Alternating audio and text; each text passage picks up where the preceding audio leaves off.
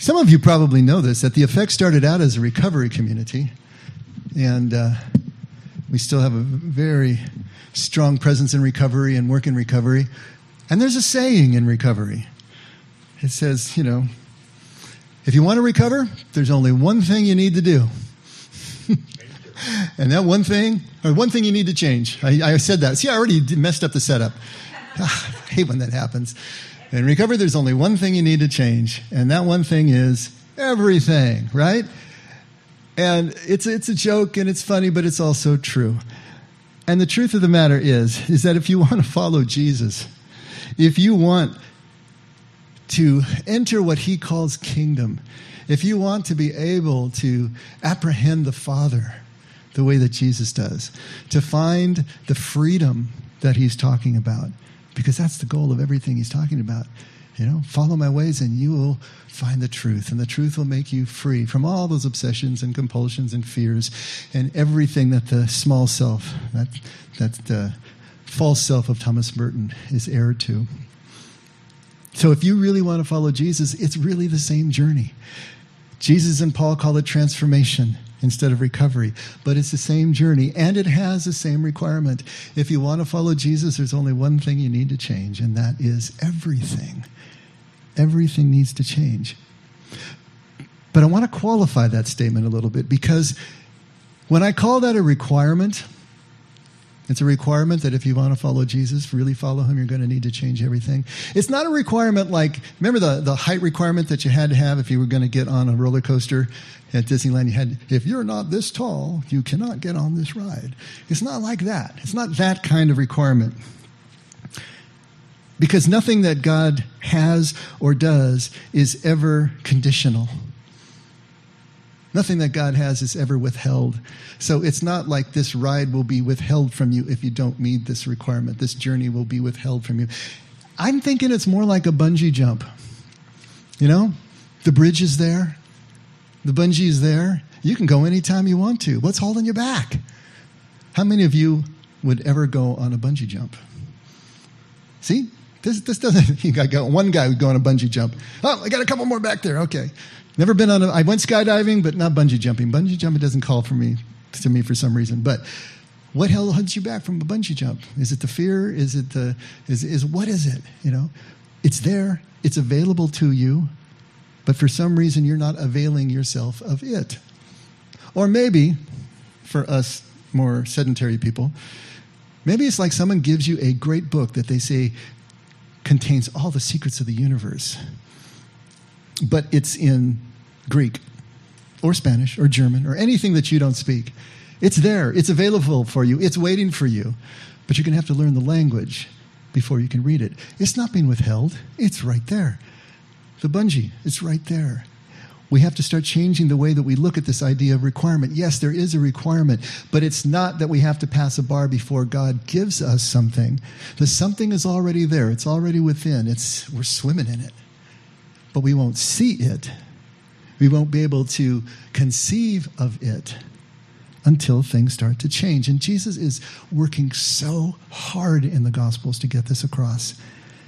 His way, his kingdom, his sense of Father is so different than what the world presents, what our small self conceives of, how it operates, how it works, how it deals and maneuvers in life, that we simply won't see, we simply won't hear, and more importantly, we won't value Jesus' kingdom.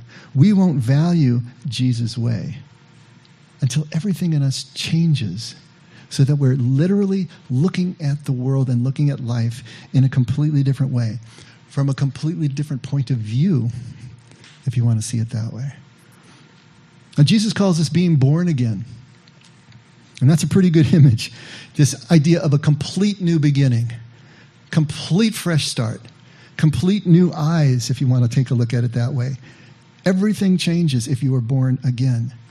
And Jesus keeps hammering this point. If you Start to think of the red letters in the Gospels, Jesus' actual sayings and words. From this point of view, you're going to see him pounding this point over and over and over again. When he tells the rich young man to sell everything that he has, give it away, and then come follow. What's he talking about? He's talking about complete renewal, complete transformation. He's talking about letting go of everything that you have been clinging on to for support. Being born again. Same idea. One of his favorite sayings is, he who has ears, let him hear. He who has eyes, let him see. Same idea that he's trying to get across here. He says, if you really want to follow me, you're going to have to pick up your cross. Pick up your cross daily and follow after. And what's the cross? But the symbol of Paul's old man dying. Letting go of everything that you're carrying around. Nailing it to the tree and then moving on in a new space. Same idea. He says, if you love your father and your mother more than you love me, then you're not fit to follow. If you love your son or your daughter more than me, you're not worthy of following. And then he puts it in the negative and he says, unless you hate your father and mother and sister and brother and children and even your own life, you can't follow me. He puts it in the positive, he puts it in the negative. Now, hate in Aramaic means to prefer less in this particular context. So basically he's saying the same thing twice, just in two different ways. If you prefer anything else more than you prefer this, if anything else is left that you are clinging to, you're not going to be able to go where I am going, and you're not going to be able to follow. He is making this as absolutely blunt, as shocking as it can possibly be. And as we pointed out before, in that culture, family was everything. One of the most revered commandments was to honor your father and mother. And he's saying, you got to put them second tier over this. Them's fighting words in Jewish culture. And so he is trying so hard to just get this point across. Because without this, without at least the conception that everything has to change, that we have to let go of everything we're clinging to, nothing follows. Take a look at Luke 9, starting at verse 57. As they were going along the road, someone said to Jesus, I will follow you wherever you go. Isn't that the perfect line? Isn't like that the line in the movie just before everything collapses? Famous last words, bam, everything's going to hit. I will follow you wherever you go. Peter saying, I will never, ever deny you. Famous last words. And Jesus says to him, the foxes have holes and the birds of the air have nests, but the Son of Man has nowhere to lay his head. And typically we take this literally, that Jesus was itinerant, that he didn't have a home. But if you really read the Gospels carefully, Jesus had a home. It was in Capernaum. It was his place. Eventually, his whole family moved to it. When he came back from the wilderness, reestablished himself, his headquarters, and his place of residence at Capernaum. But he makes this statement. He's talking spiritually here. He's saying, when you go out on this way, when you get out on this limb, there are going to be so few people who are going to find fellowship with you. You are going to be irritating everybody that you ever knew. Jesus' own family wanted him committed, basically. They thought he was nuts. They thought he was crazy. And he upset everyone around him. He upset the religious establishment of the Jews. He upset the political establishment of the Romans. And he said, hey, you think you're going to have peace if you follow this way? Think again. I didn't come to bring peace, understood differently from shalom, but this as tranquility and calm. I didn't come to bring you that. There's a sword here, embedded in, implied by, you going out so far against the norm, against the convention, when everything changes, you're going to find yourself without a place to just rest. The foxes have their holes, and the birds of the air have their... Now, are you willing to do that? You say you're going to follow me wherever you go. Are you really willing to make that kind of sacrifice, to let those things go? And he said to another, follow me. But he said, Lord, permit me first to go and bury my father.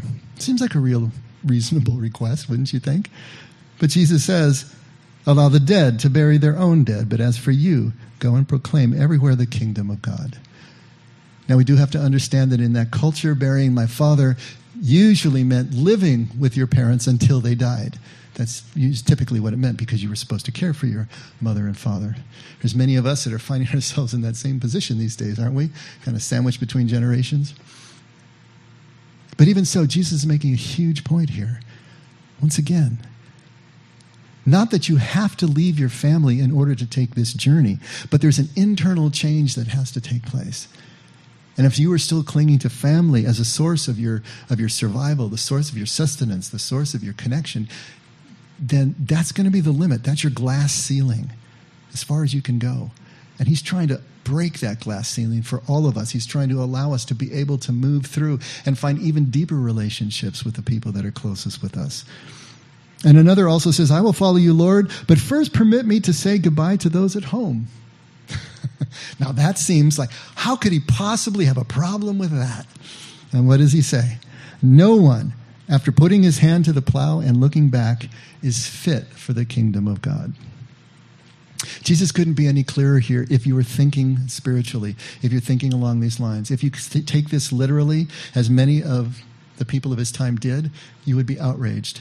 You would probably stop following him because he is breaking all of the commandments. He is blowing up their cultural norms. But Jesus isn't talking about that. He's saying, if you are still clinging to something. Why did Lot's wife get turned into a pillar of salt? Because she was looking back. It didn't mean that she just looked back and God killed her for that. It meant that she was pining for the old, the comforts of home that she knew, even in a corrupt society. Even where her spiritual liberation lay elsewhere, still pining for those things. Just like the Israelites as they were being led by Moses out of Egypt, pining for the leeks and for the squash and the things that they had there that they didn't have anymore in the desert, even though their liberation lay elsewhere. If you're looking back, how in the world can you move forward? If you are grieving over the things that you had to leave in order to have the kind of freedom that Jesus is talking about in connection, then you can't go where Jesus is going. But once again, it's not about being excluded. It's just that you cannot see what is right in front of you with that kind of mindset, with that kind of attitude. It's as if you won't fit in. Just any more than you would fit into a pair of jeans 2 sizes too small. It's not going to work, right? It's the same thing here. You can't fit into the space. You won't see the space to fit into. To remember that God never excludes. God never withholds, ever. God can't if he wanted to. God is love. God is inclusion. God is unity and community. Gold can't be any color but gold because that's what color gold is. All the way down to the periodic table of the elements. It's gold because it's gold. God is God because he's God. God is love because he's God and who he is. He can't withhold that. You can go stand in the shade, but as soon as you come into proximity, there it is. God does not withhold. God does not exclude. We just can't see this. We can't conceive of it and of kingdom, the quality of life of kingdom, until we change everything. And when everything changes, everything that we say changes. The way we express ourselves changes. The way we experience things changes. I wanted to read you some quotes from some contemplatives. And just listen for a second. You can even close your eyes and just listen. They're going to go by kind of fast, but just hear the words and see if they make sense to you. From the poet Rumi, who was a mystic and a contemplative in the Sufi tradition, you are not just a drop in the ocean. You are the mighty ocean in the drop. What you seek is seeking you. The wound is the place where the light enters you.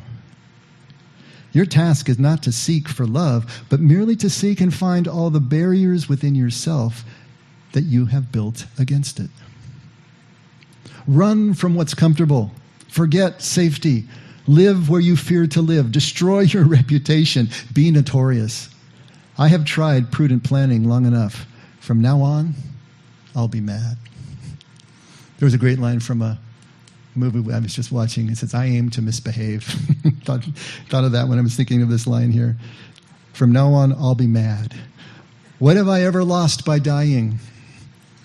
There is a voice that doesn't use words. Listen.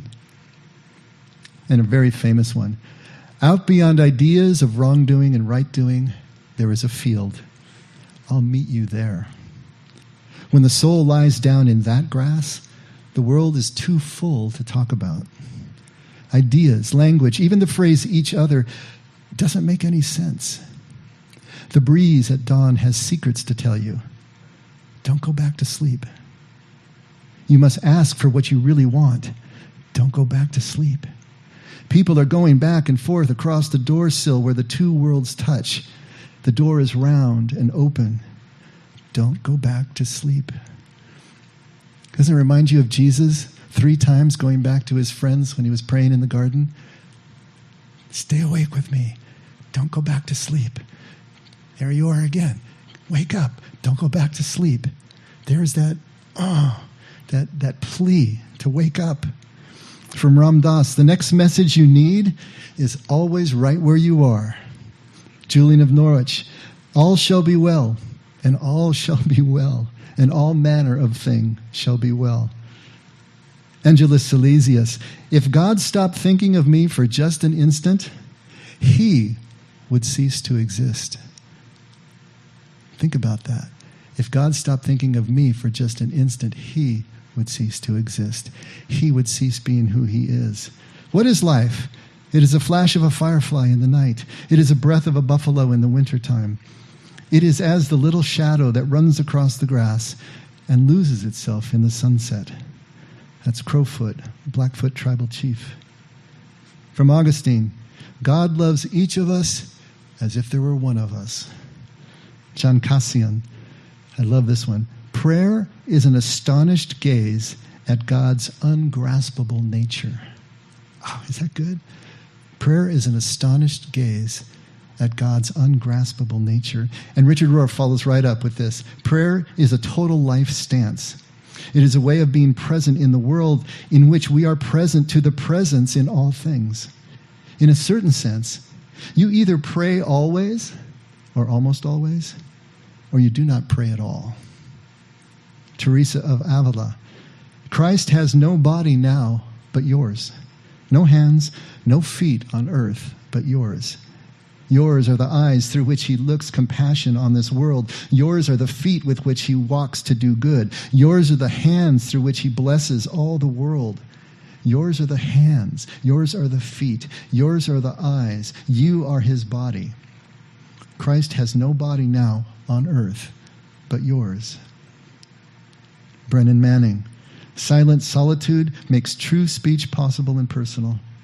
If I am not in touch with my own belovedness, then I cannot touch the sacredness of others. If I am estranged from myself, I am likewise a stranger to others. Eddie Hilsum, who died in the Holocaust, sometimes the most important thing in a whole day is the rest we take between 2 deep breaths, or the turning inwards in prayer for 5 short minutes. And finally, Catherine of Siena, the soul is in God, and God is in the soul, just as the fish is in the sea, and the sea is in the fish.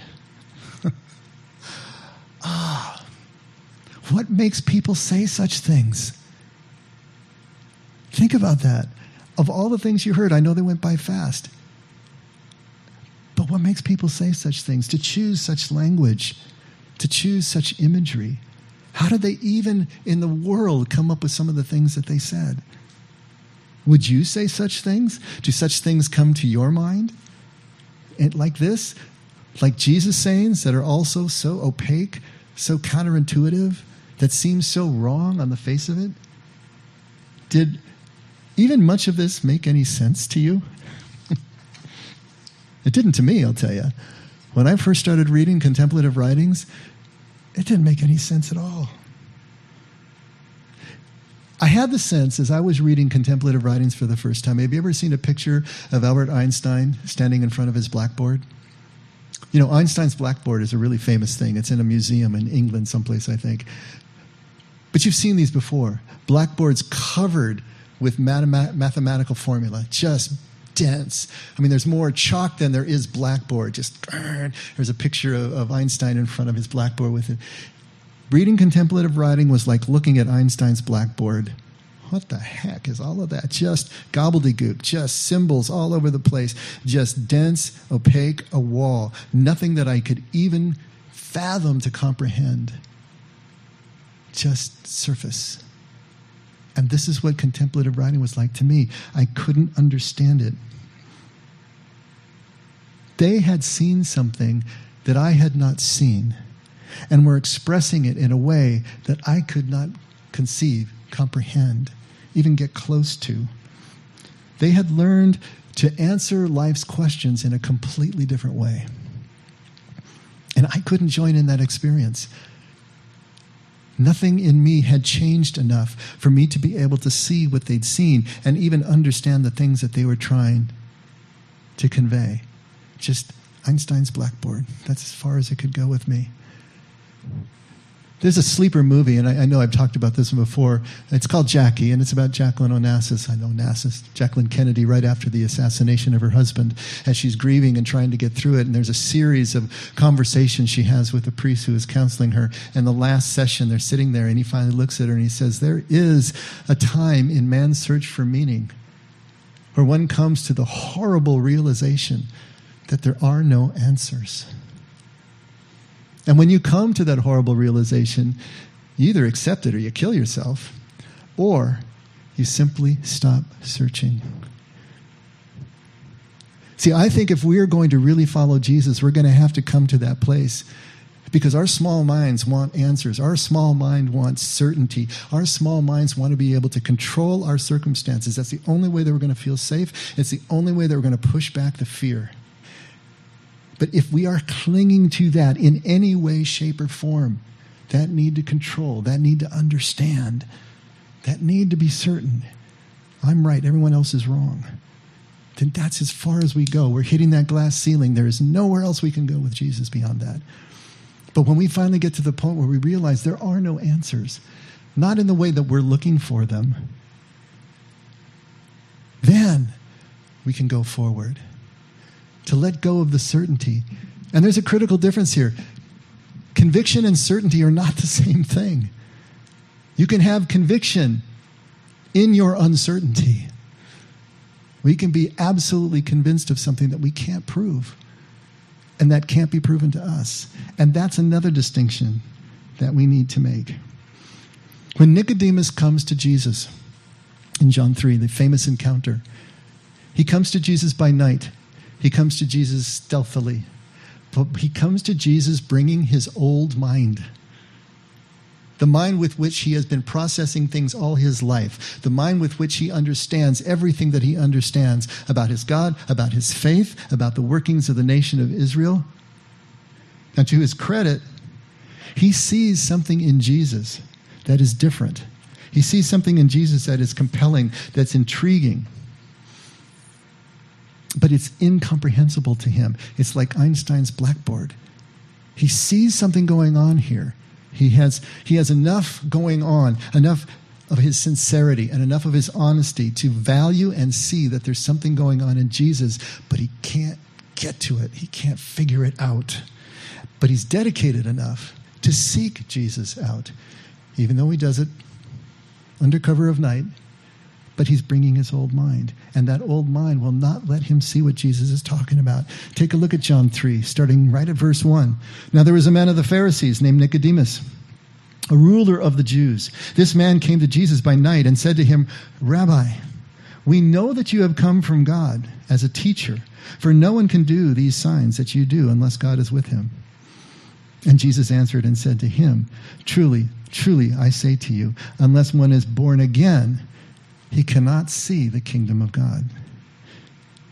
Einstein's Blackboard thrown right up in front of his face, because Nicodemus says to him, "How can a man be born when he is old?"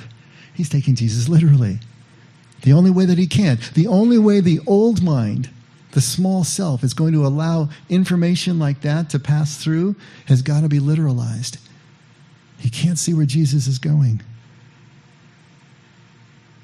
And so Jesus says to him, "Truly, I say to you, unless one is born of water and the Spirit, he cannot enter into the kingdom of God.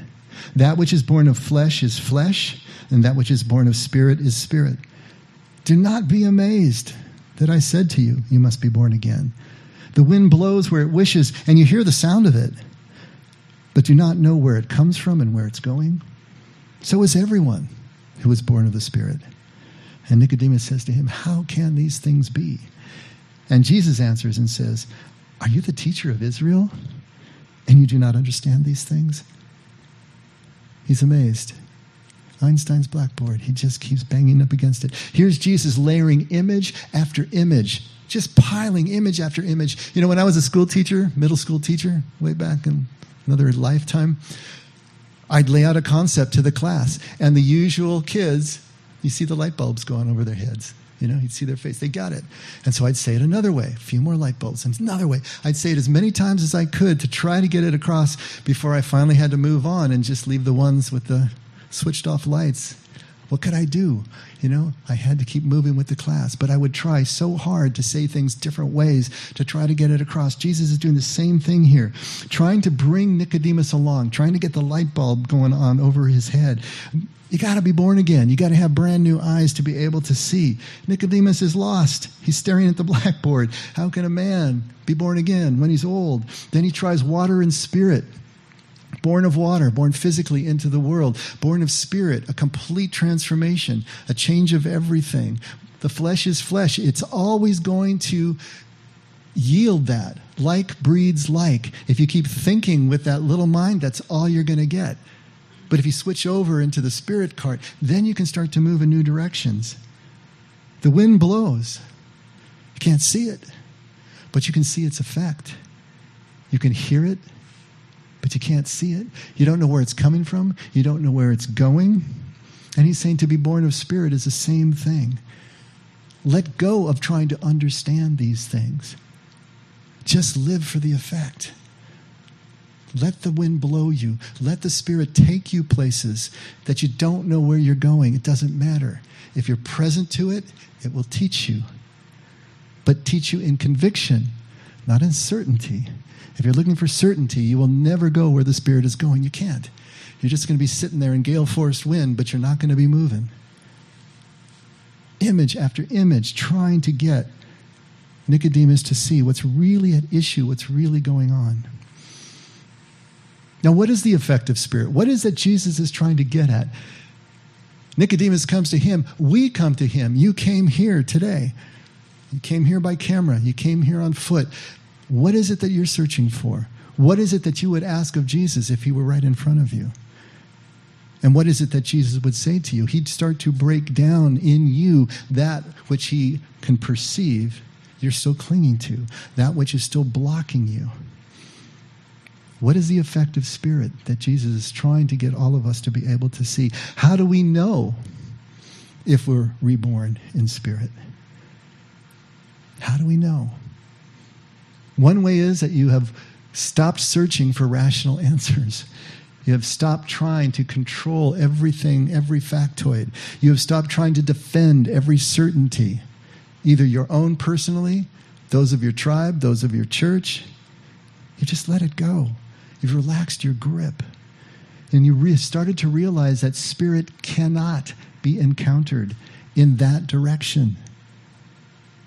If you ask Jesus a question along those lines, he's not going to answer it. He's going to cut you off. He's going to ask you a different question, one that starts to move you in a new direction. He's going to tell you a story that'll take your mind in a completely different way. To realize that spirit can't be encountered in this particular direction with the small mind understanding, to start to embrace unknowing, uncertainty.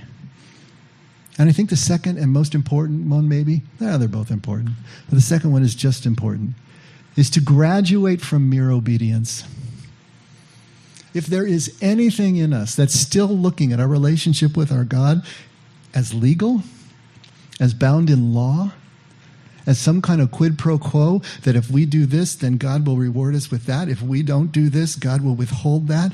As long as there's anything legal in us, standing between us and the pure presence of our God, we're cooked. We cannot go any further. To let go of law, to let go of obligation, to let go of a sense of duty in the face of just being connected so that these things flow out of you, The law of liberty of James, it's flowing out of you rather than something that you're trying to grind out. As long as we are thinking legally, we are thinking with the old mind. We are unreborn. We are untransformed. And we can't go any further than that. What do we have to change in order to follow Jesus? What do we have to change in order to enter this kingdom that he's talking about, that defines his entire ministry? Only one thing. Everything. But everything can be broken down into two things. And it's a change of mind, and it's a change of habit. Change of mind, change of habit. Now it's kind of a horse and cart thing. Horse and cart thing. Which came first? Change your mind, change your habit. Which comes first? Or maybe you can even think of it as a catch-22. I mean, I can't enter kingdom until I change everything. But can I really change everything before I've started to see something of kingdom, something of the movement of spirit? And the truth of the matter is that both the change of mind and the change of habit, the change of the way we think and the change of the way that we habitually live and act, the things that we do, the whole habitus, this way of perceiving and living life, they work together, mind and habit, to move us forward to one goal. And of course, what is that goal? We've been talking about it for weeks. It's presence. To move toward presence, to start to experience full presence is the beginning of everything. Because it's only spending time in presence that we can start to change everything. Because only presence takes us out of our minds. And we have to be out of our minds in order to experience spirit. Jesus' family literally said he was beside himself, which was a way of saying that he had lost his senses, that he was out of his mind. In a way they were right. Jesus was out of his mind. He moved outside of, he transcended the small self, the egoic mind, the one that thinks in this particular way, so that he could be one with his Father's mind. And his family looked at that and thought he was crazy. They were embarrassed by that because the foxes have holes and the birds have nests. But Jesus didn't have a place where he could just relax because he had gone to a place that was so alien to the people around him that it was difficult for them to relate. They couldn't see it in him. Even his own friends, his followers, the closest ones, the ones that couldn't stay awake with him for just an hour while he was praying, were still jockeying for places of power, still using their small minds right up to the crucifixion. And after hiding and worrying and living in their small minds until the moment of Pentecost when it broke through to them, exactly what he was talking about. Didn't come overnight, and it won't come overnight for us either. And it's presence that will take us there. Ultimately, it is always presence that will take us where we want to go. The more we try to understand what Jesus is talking about is going to reinforce that which blocks our view of what Jesus is trying to get across to us. Because we're continuing to use that tool, that mechanism, that organ that is the limiting factor. And the more that we're just going to see Einstein's Blackboard when we hear the things of spirit to us. But if we can change our minds just enough to dedicate ourselves to a change of habit, a way of living this practice of prayer that will finally finish the job of changing our minds. They work together. Act your way into right living and live your way into right thinking. I'm saying that wrong too. We've talked about this before, but in terms of presence, that's what we're after. Can we get enough of the paradigm of what Jesus is talking about that limits the risk and allows us to practice the presence that will then change the everything that we need so that we will start to see with the Father's eyes. We'll start to see what Jesus sees. That's it. In that relaxed grip, we will start to realize there are no answers the way we have always compulsively looked for answers. And the mind will lose its hold on us, and we will be able to move out in a new way. In that relaxed grip, we are born into a new way of answering life's questions. And then when you express your answers to someone else, it'll be like Einstein's Blackboard to them, unless they have begun the same process and are able to see what you have been seeing. This is it. This is where Jesus is trying to take us. Can we change enough of our minds to dedicate ourselves to a change of habit that will bring the presence, that will finish the job of changing everything in us so we can see with the Father's eyes? And since we've been talking about the how do we do this? That's going to be the next focus. How do we do this specifically? But everything hinges on this point. Can we begin the process of changing everything so that we can see what Jesus sees? Let's pray.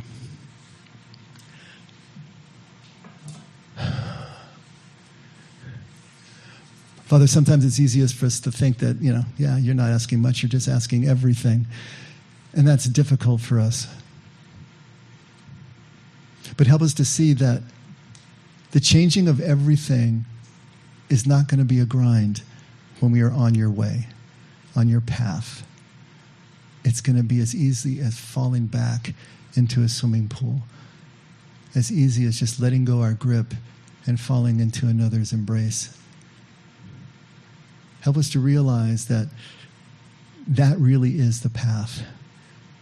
The subtraction instead of the addition, the letting go instead of the compulsively acquiring. Father, thank you for everything that you've shown us. Help us to be able to see it with new eyes, with new ears, so that we really can start to experience the presence that will take us to you. Thank you for your constancy once again and your love, Lord. And we can only return it because you loved us first. And we pray this in Jesus' name. Amen. Let's all stand. One final prayer.